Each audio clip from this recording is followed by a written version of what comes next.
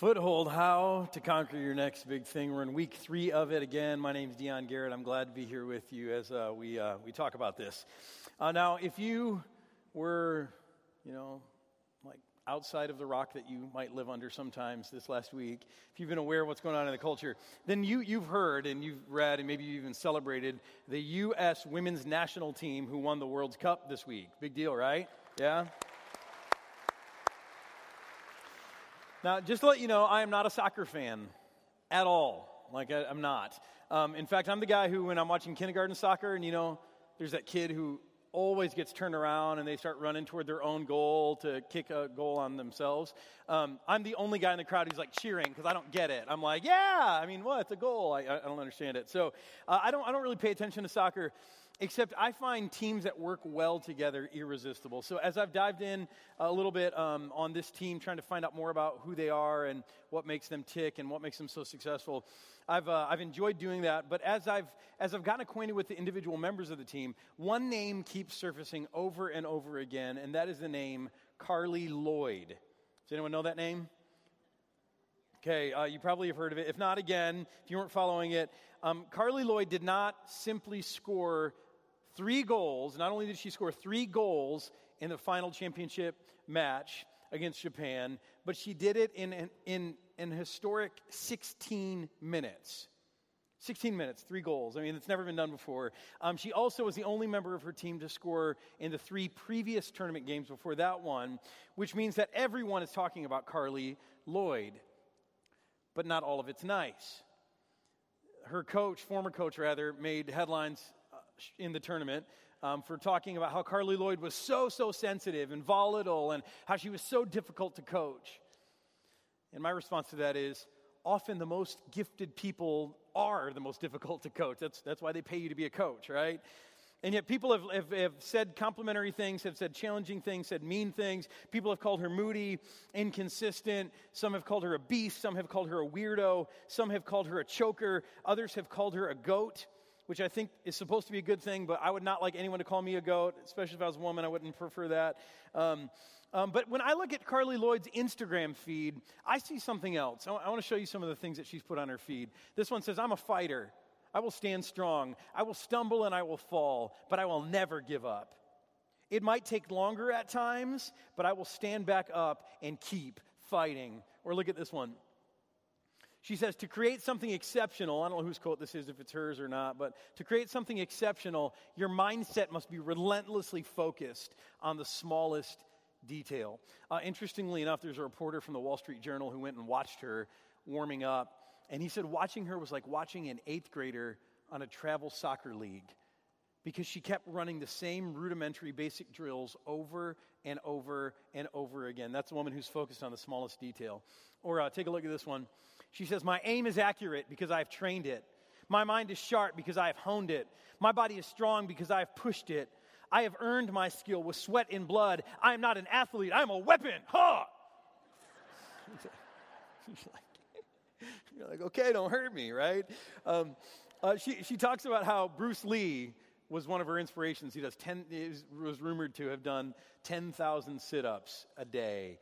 Or she talks about Muhammad Ali, who would be in the boxing gym on Christmas morning while everyone else is celebrating Christmas. He'd be in there fighting it out. Now, I don't know if that's before he converted to Islam or not, which makes it a little less impressive, but obsessed is a word the lazy use to describe the dedicated. I love that. Obsessed is a word that the lazy use to describe the dedicated. Check this out. I like this one. Great things never came from comfort zones. And there's a picture of her legs in an ice bath. There are quite a few pictures on Instagram of her legs in an ice bath, which doesn't sound fun at all to me, but I guess it's necessary if you are awesome at soccer like she was. Now, as I look through all this, I want to go back to that second to the last one again. This quote that says, obsessed is a word the lazy use to describe the dedicated. I think that sums it up well because when I look at Carli Lloyd, I see someone who evidences the discipline, or the trait of, rather, fanatic discipline. I see fanatic discipline at work. And when you watch someone who evidences fanatic discipline, part of you finds it admirable and part of you finds it crazy. And we're left saying, well, which is it? Is it admirable or crazy? And the answer is both. It is both admirable and it is crazy. It is fanatic discipline. And fanatic discipline is necessary. Cultivating fanatic discipline is necessary if you want to conquer your next big thing, which is what we're talking about in this series. We've been talking about first identifying your next big thing. That's what NBT is, your next big thing. First, you've got to identify your next big thing. Few of us do this. We either are trying to tackle lots of big things at once and it's too much, we don't have focus, or we're just going through the motions in life. We're just kind of living day by day with no bigger picture in mind, no bigger things in mind. You have to start with identifying your next big thing. Last week we heard Stephen Howard talking about how you have to leverage your past. You have to learn from what has happened in your past, the things that God has done for you, the things that God has taught you, the experiences that you've had. You can leverage those to help you. Even if you're facing something that you've never faced before, you have faced things in your past that can help you in your present struggle. And now today we're going to talk about cultivating fanatic discipline, which, by the way, is not a term that we ourselves coined here. It's a term that was first introduced to us by Jim Collins, who some of you might know is an author, a business writer. And he wrote about this idea of fanatic discipline in his book, Great by Choice, where he looked at the choices that some of the greatest leaders of the greatest organizations make. And a bunch of us on staff went last year to the Global Leadership Summit. We go every year. A number of you came with us too. All of you are welcome to join us this year. It's the first week in August. It's just here in Chesterfield, 2 days of just amazing leadership insights. It fuels me all year long. Incredible stuff I'm still talking about a year later, I guess. But Jim Collins talked about this concept of fanatic discipline. And the way he introduced fanatic discipline is with another concept, something that he called the 20-mile march. Now, to explain the 20-mile march, he used the real-life example of two famous explorers. One guy's name is Roald Amundsen. He's a Norwegian guy. And the other guy is Robert Falcon Scott, a British guy. And both of these guys were in a race back in 1910 to be the first to make it to the South Pole and back, because that's the important part, making it back. There are a number of differences between these guys, not just their nationality, but Amundsen was a guy who relied on ancient wisdom. And so when it came to figure out how to move all of his stuff to the South Pole, he relied on Inuit wisdom of saying, hey, dogs, they're the best way to pull your sleds. Use dogs, and that's what he did.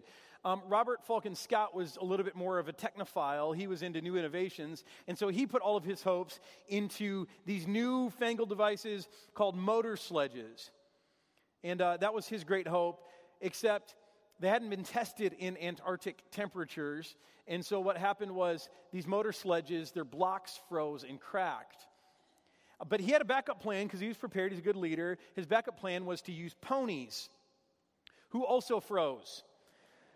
So he ended up having his men pull his gear, which was less than ideal. So there were lots of differences between these guys. But Collins highlights one difference in particular, this difference that he calls the 20-mile march.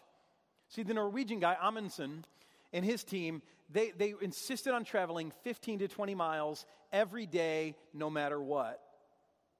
In contrast, Scott, the Brit, his team would let weather dictate how far they would travel each day.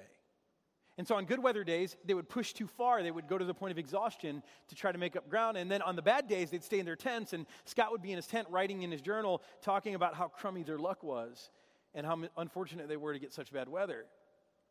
But that was not what Amundsen and his team did. Every day, no matter what the weather was, they would go out and they would go 15 to 20 miles, the 20-mile march. On nice days when the weather was good and the team would say, hey, we should take more ground today, he would say, no, because he understood the importance of rest and recuperation for this long, epic journey. In the end, it paid off, the 20-mile march did for Amundsen. Not only did his team make it to the South Pole 34 days before Scott's team, but Amundsen's whole team made it back safely from the South Pole. Whereas Scott's team, they made it to the South Pole second, but tragically, Robert Falcon Scott himself and 5 other members of his team did not make it back. They died out in the Antarctic. Now, I want you to be honest with yourself for a second. Which of these explorers best describes you? Do you find yourself being like Amundsen with a 20-mile march? Day after day, you get up and you are disciplined. You have an orderly, disciplined way of going at life. Or are you more like Scott's team? Sitting in your tent, waiting for the weather to be right before you strike. See, if it's the latter, and I think for a lot of us, we've got to see ourselves in that, right? But if it's the latter, this probably explains why we have such difficulty when it comes to conquering our next big thing. But here's what I want to say to you today. That no matter who you are, no matter how good you are when it comes to fanatic discipline, you can grow in this. Today you can begin to cultivate fanatic discipline. And today what we're going to do is we're going to look at a leader who learned fanatic discipline early in his leadership. God taught him this, and God can teach us this as well. His name was Joshua. And Joshua, if you've been tracking with us, we're looking at the book that's named after him, the book of Joshua. Joshua was the leader of the Old Testament people, the Israelites. And the Israelites, they are attempting to conquer their next big thing. After being rescued from slavery and hundreds of years in Egypt, after traveling through the wilderness for 40 years, they are now ready to conquer their next big thing. And their next big thing is the Promised Land. This land that God says is a good land, a bountiful land that he wants them to have and to live in. But the problem with the Promised Land, I've said this before, is that it's filled with wicked, bloodthirsty, evil, bad people. And so the Israelites, their job, their next big thing is to move into the Promised Land and to kick all of the other guys out. And it's not going to be easy for them. Last week we saw the first challenge they faced, even getting into the region of the Promised Land. They had to cross a river that was at flood stage. And so they had to cross the flooded Mississippi River without any boats or barges or anything else. But God provided for them miraculously. He parted the waters and they walked across on dry ground. This week we're going to watch as they face their next challenge in conquering their next big thing. And that is the walled city of Jericho. So we're going to look at this today. You can open up your Bibles to Joshua 6. We're not looking at 5, just 6. Page 217 in your Bibles there in the rack ahead of you. Or you can go to YouVersion.com and follow along by going to live event and typing in STJSTL. So Joshua 6 verse 1, let's read. Now the gates of Jericho were securely barred because of the Israelites. No one went out and no one came in. So we find out that the people of Jericho, they are on lockdown. They know the Israelites are coming. They've seen them. They're a massive group of people. They've heard about them, and so they're on lockdown. What you would have heard if you were here last week is Stephen Howard talking a little bit about the city of Jericho. That not only was it this great walled city, but it's really unique the way it was set up. It was set up on a slope, on a hill, and the city was surrounded by 3 sets of walls going up a slope. So it wasn't just one set of walls. There were 3 sets of walls, making the city basically impenetrable. The only way to defeat Jericho was to lay siege to it, to make the people starve to death and finally give up. There was no way anyone could attack, which makes you wonder, what on earth is God thinking when he takes this group of people who are not warriors? They've been slaves, they've been laborers, they've been farmers, they've never been warriors in their lives, and now God is taking these people and he's having them launch an attack on the most impenetrable fortified city in the whole region of Palestine. And yet, this is what God does. He sets them out at Jericho. And so here's what happens next. Then the Lord said to Joshua. Now, I know for some of us who go to church often, this just seems normal. God talks to people. For some of you today, you're like, wait, what? So Joshua is one of these crazy guys who thinks God talks to him, right? Let me just speak from experience here for just a brief second.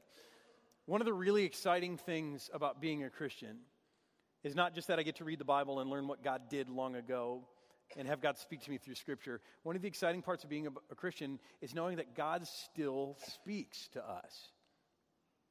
For me, I've got a discipline in my life, and that is whenever I'm facing a big decision or whenever I'm facing something big, a big challenge in my life, I have this discipline of going off on a half-day retreat. I'll spend 4 hours or so, and I'll go on a hike, I'll go on a walk, I'll take my journal, I'll take my Bible, I'll take some water, I might take a few snacks with me, and then I just go and I walk. And I spend time praying and praising God and confessing, and then I finally get to just asking God for whatever it is that I need, asking God for clarity in a decision, asking God for blessing when I'm facing something big, and then I walk and I wait for God to speak.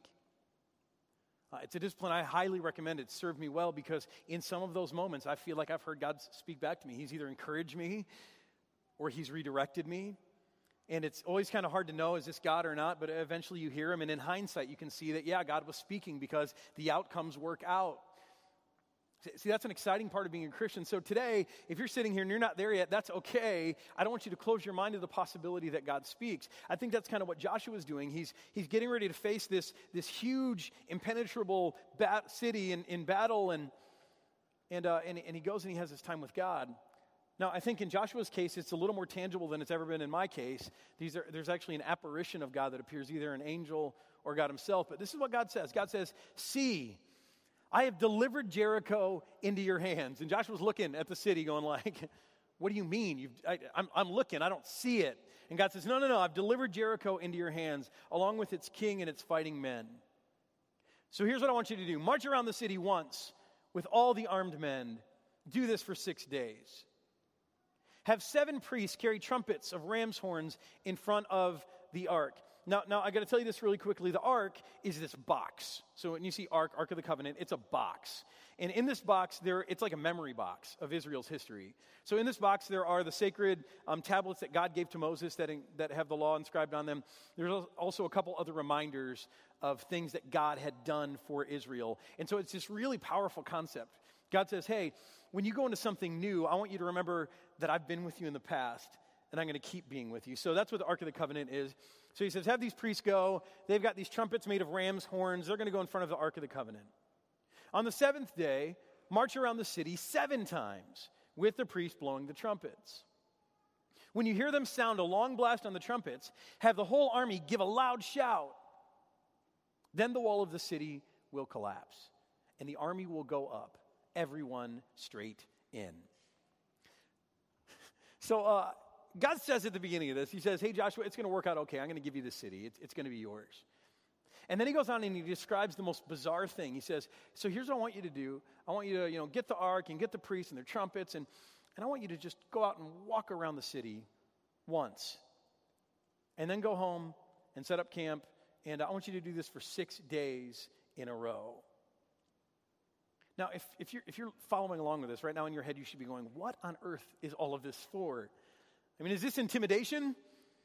My kids, they swim on a neighborhood swim team, and our swim team is really chill. I mean, it's a good swim team, but I mean, the culture is very, very relaxed. And yet, sometimes we'll go to other neighborhood pools, and I question some of the neighborhoods you guys live in, because your neighborhoods are, like, vicious. I mean, you show up at this neighborhood swim team, and everyone's like, we're there with our stuff, and like, they're warming up, and they're not doing freestyle. I mean, they've got all their kids, 6-year-olds doing butterfly. And you're, like, looking around like, whoa. And then before the meet actually starts, our kids are there with their airheads and their cheesy nachos and their sodas, and they're gathering their team. They're doing these big chants like, and their kids are yelling back, and our kids are going like, this is going to be interesting, right? I mean, intimidation, it's a great technique. Is that what God's doing? Is he trying to intimidate the people of Jericho? Is he casing the joint out? I mean, just imagine for a second as Joshua, this young commander, is trying to get his mind around this whole thing. And he's going, okay. So we got the priests and the ark and the trumpets, and we're going to walk around the city 1 time a day for 6 days. And then on the 7th day, we get to attack. And God says, no. On the 7th day, here's what you do. You get to walk around 7 times. 7 times? Yes, 7 times. And blow your trumpets. All right, the trumpets. And then shout. Shout. And then the walls are going to fall down, and you're going to go in and take the city. Oh boy, right? I mean, this is terrible military strategy. This can't possibly work. And yet Joshua knows something about God. He knows that God's word is to be trusted. And so he goes back to his people, and this is what he says. This is what he does. He calls the priests, and he says to them, take up the ark of the covenant of the Lord, and have 7 priests carry trumpets in front of it. And he ordered the army, advance, march around the city with an armed guard going ahead of the ark of the Lord. When Joshua had spoken to the people, the 7 priests carrying the 7 trumpets before the Lord went forward, blowing their trumpets, and the ark of the Lord's covenant followed them. The armed guard marched ahead of the priests who blew the trumpets, and the rear guard followed the ark. So you got armed guard, rear guard, priests blowing trumpets, and the ark in the middle. All this time the trumpets were sounding. But Joshua had commanded the army, do not give a war cry, do not raise your voices, do not say a word until the day I tell you to shout. Then shout. So he had the ark of the Lord carried around the city, circling it once. Then the army returned to camp and spent the night there. Joshua got up early the next morning, and he roused the priests, and the priests took up the ark of the Lord. The 7 priests carrying the 7 trumpets went forward, marching before the ark of the Lord and blowing the trumpets. The armed men went ahead of them, and the rear guard followed them, while the trumpets kept on sounding. So on the second day, they marched around the city once, and they returned to the camp. And they did this for 6 days. Now, some of you are very relieved that this line was in here because you thought we were going to have to go through that 6 times, right? The same thing over and over and over again. Now, what is God doing here in all of this? Well, I don't know the mind of God, and so it's dangerous to speak, but the best I can figure, God's doing a number of things. I think for starters, he's reinforcing the order of creation. He's reinforcing the order of creation. If you know Genesis, it says that God created the world in 6 days, and then on the 7th day he rested. And then later he spoke to his people and he said, I want you to observe the same pattern. 6 days you can work. On the 7th day you can rest. And I believe the reason God said that is it's his way of saying, hey, on 6 days you can work, but then on day 7, I work. Now, is God working all 7 days? Absolutely. God is working hard all the time. The reality is, for the rest of the 6 days, we're working too. And so what happens is we steal all of God's credit.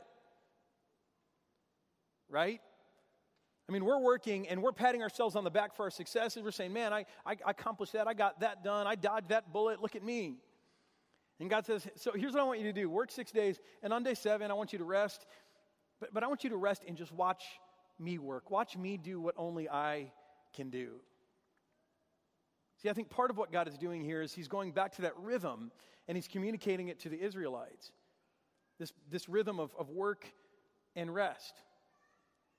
Now, as we talk about fanatic discipline, I hope you understand that the discipline of rest is an important part of all of this. When you think of fanatic discipline, you may think of someone who's just like foaming at the mouth, going at it hard all the time until they pass out at the end of the day, and that's not it. That's not it. Remember the 20-mile march, there's this balance of being disciplined, but this balance of rest. We believe in this so much here at St. John that when we talk about your discipleship journey, we talk about 4 things, 4 numbers, 1, 1, 15, 6. And if you don't know these numbers, you can pick up a handout about this on the info station. You can find it on our website. We think that if every person in this church does these 4 things, you will keep moving along on your life journey, growing in wholeness with God. And I won't talk about all this today, but you'll notice that we bookend it with a 1 and a 6. We start off by saying, give 1 day a week to God in worship and rest. See, this discipline of rest is so important. 1 day where you just kind of back off from working so hard and you let God work and you observe his work and you celebrate his work and you thank him for his work. And we all know that we're terrible at this, right? I mean, that's why it's so hard to even get to church every week, because we've got so much stuff in our lives, so much is full. But when we do that, we deny ourselves the ability of just sitting back and letting God work in our lives. It's really, really powerful. So we say, give God 1 day a week in worship and rest. And then we bookend it by saying, and then live the other 6 days, or the 6 other days rather, serving God by serving others. See, this rhythm is so important for you, and it was important for Israel, and I believe God was reinforcing it with this whole 6 days and then on the 7th day thing. Secondly, I think God was doing all this as a witness to the nations. See, we know that there were spies watching these Israelites. Everyone in the area was on alert. And so there were spies watching what was going to happen with Jericho from other cities. And can you just imagine as these spies watched the Israelites walk around the city 1 time, 2 times, 3 times, 6 times, 7 times on the 7th day, and then they blow their trumpets and they shout, and if this works, can you imagine the impression that will make? I mean, no battle has ever been won this way before. And so what these spies will do is they'll run back to their cities and they'll say, there is something going on here. The God of Israel is like no God we have ever seen, which is exactly what God is after.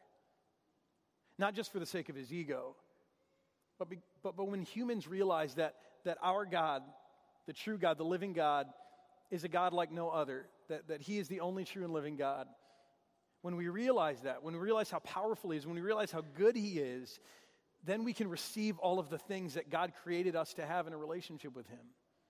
See, definitely a part of this is God is trying to show the other nations who he is so that they might trust in him and receive the benefits of a relationship with him. And then last, God is trying to teach these people fanatic discipline.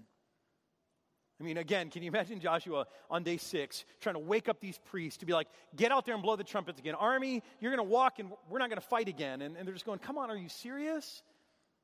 See, as God begins to cultivate fanatic discipline with the Israelites, he starts small. He teaches them in the small things first.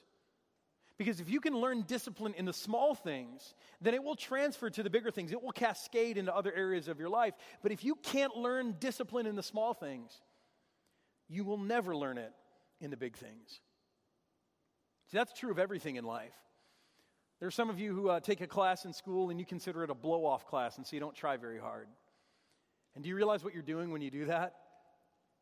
You are setting yourself up for failure when it comes to that really hard class when you have to dig deep. If you can't be disciplined in the small things, you'll never succeed in the big things. Or some of you have done that in jobs. You have a job that's way beneath you, and you're like, I don't even have to work hard in this job. It's so easy. If you don't have discipline in the small things, you'll never have the discipline you need to be successful in the big things. I once heard of a church, I know a church, where they started off their volunteer recruitment or their volunteer tenure in an interesting way, no matter how you wanted to serve in this church. Whether it was hospitality or teaching kids or singing on the platform, you had to start in the same way. You had to start by setting up chairs. They were a mobile church. They had to set up hundreds of chairs every weekend. Everyone started in the same way. And they looked for those who had the discipline to do their job well, to show up on time, to have a good attitude, to be trustworthy, because they said, hey, if you can't be faithful in small things, we're not going to give you bigger things. That's even biblical, by the way. I mean, this is true in generosity. This is true in giving. I hear so many people say, hey, I'm going to give, I'll be generous when I have more. That's a lie. That's not true. That's not the way it works. No, if you can't be disciplined in small things with a small amount of money, then if God should ever bless you with a large amount of money, you only have more to be undisciplined with. I promise you that's the way it works. See, we tend to think that the opposite is true. We think, okay, when it really counts, when it really matters, when the stakes are really high, when it's really important, when I really have a lot of responsibility put on me, then I'll give it my best. But that's not the way fanatic discipline is developed.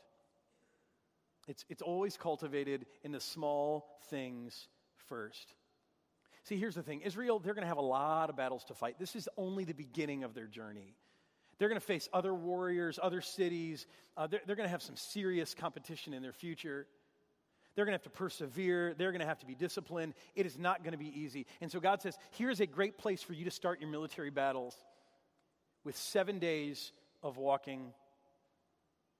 I mean, did it rain some of those days? You better believe it must have. And I mean, I'm sure there are people back in camp saying, hey, let's just skip today. I mean, if the weather's not good, let's just hold off and do this tomorrow. And someone woke up with a headache and they're like, I don't feel like going today. And Joshua's like, no, we got to do this once a day for 6 days. And on 7 days, we'll march 7 times. Then God will hand us over the city. You better believe that in the Israelite camp, there must have been someone who was a lot like me who's saying, wait a minute. Why don't we just march around this thing 14 times at once, blow the trumpets, yell, knock the city out, and move on? Let's get this done quick. And Joshua says, no, that's not what God said. God said 1 time a day for 6 days. Then on the 7th day, 7 times, blow the trumpets, shout, and God will give you this city. See, it's as if God is saying, if you can't learn to do this now, if you can't learn to trust me in this, if you can't learn discipline to do it my way, you will never make it to the end. If you can't start by just walking the way I told you, in a faithful, disciplined way, you will never conquer your next big thing. Now I hope right now that all of us in this room are feeling a little convicted, because none of us are very good at this. And even those of us who are good at it, man, we've got a long way to go. But here's what I'll tell you, that fanatic discipline is powerful.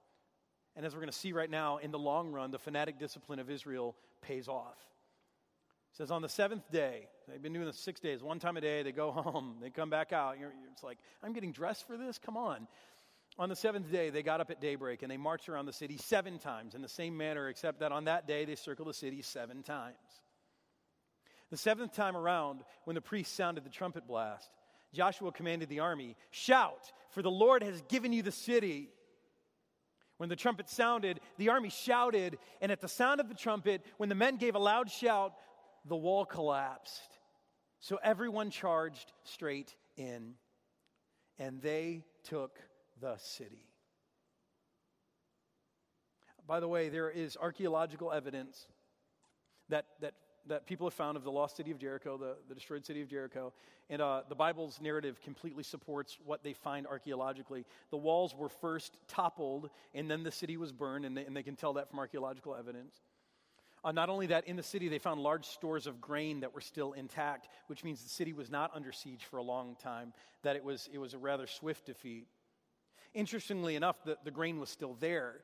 It wasn't taken by the opposing army, which jives with what it says in Joshua. We didn't look at this part, where God says, hey, this stuff is not for you. I don't want you to be people who pillage other cities and loot them. That's not what this is about. I want you to leave that stuff there. Dedicate that to me by leaving it there. And so the people left the grain there, which, again, was found in archaeological evidence. So if this sounds like a fairy tale to you, there is some archaeological support that backs it up. But I just want you to think about this big picture for a second.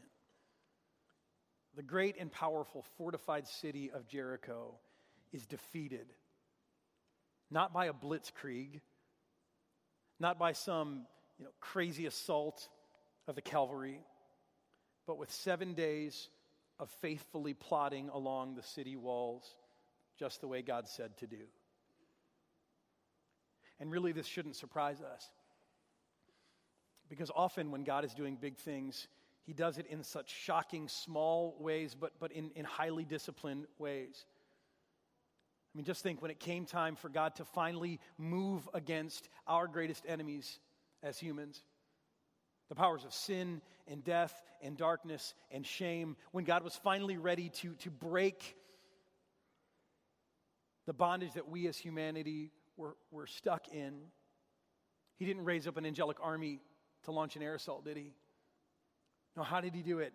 He did it with a man, the Son of God, who hung dutifully on a cross for 6 long hours. Just think about that for a minute.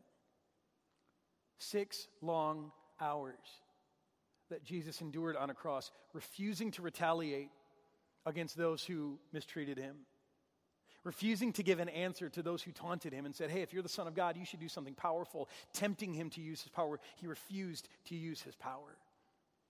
Refusing to cry out to His Father, knowing that if He cried out to His Father would not forsake Him, and His Father would answer, and yet He used the restraint not to cry out for mercy from His Father for 6 long hours. Can you imagine the discipline?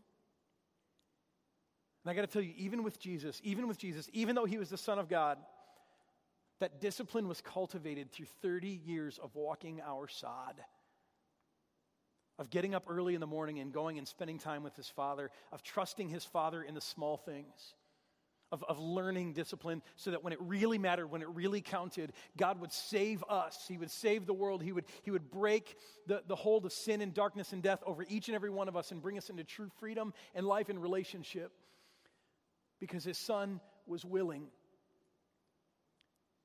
to have the fanatic discipline of hanging on a cross for 6 long hours. Can you imagine that kind of discipline? More important, can you just thank Jesus for it, for what He did for you right now?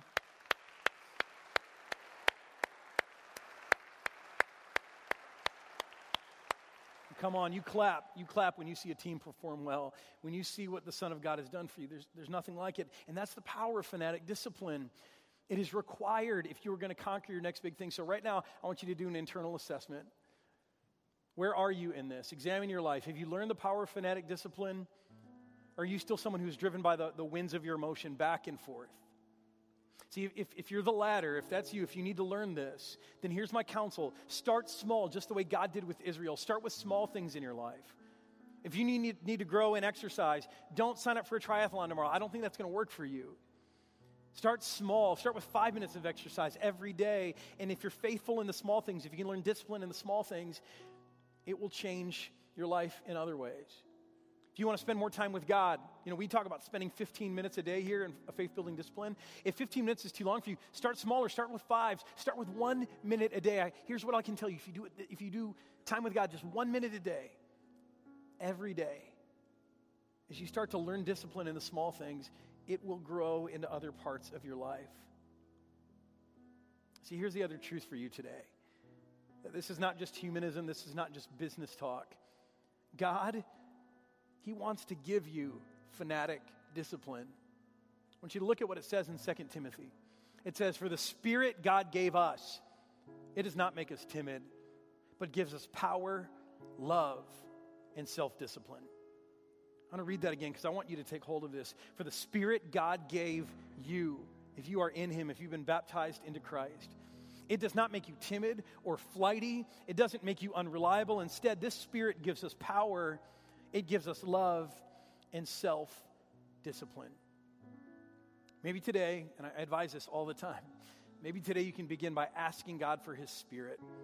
Daily, ask for God's Spirit, because when that Spirit's given, it will begin to give you power and love and self-discipline. But I do want to be clear on one thing before I'm done. Discipline isn't enough on its own. Discipline is not enough on its own to help you conquer your next big thing. See, I could practice soccer all day and I would never be Carly Lloyd. And fanatic discipline, apart from the blessing of God, it is not enough to enable you to get over your next big thing. That's why you got to track along with this. It starts with first identifying your next big thing, and that is the right next big thing. Some of you want to get that hot girl or guy, you want to make a bunch of money, you want to get a fancy car, and you think God's going to stand with you in that. And God has no interest in standing with you in that. See, it starts with identifying the right next big thing in your life, something that is actually on God's agenda for your life and for the world. When you start on God's agenda, then He'll stand with you. And then you've got to leverage your past. You've got to look back at the past faithfulness of God, because that will give you the faith to face the challenges that you're facing in your future. And then when you get those two things right, when your heart is aligned with God's, when you are locked in faith, knowing that God is powerful, believing and trusting in what He's done and what He can do, then if you add to it fanatic discipline, God can do the impossible through you. Let me pray. Father,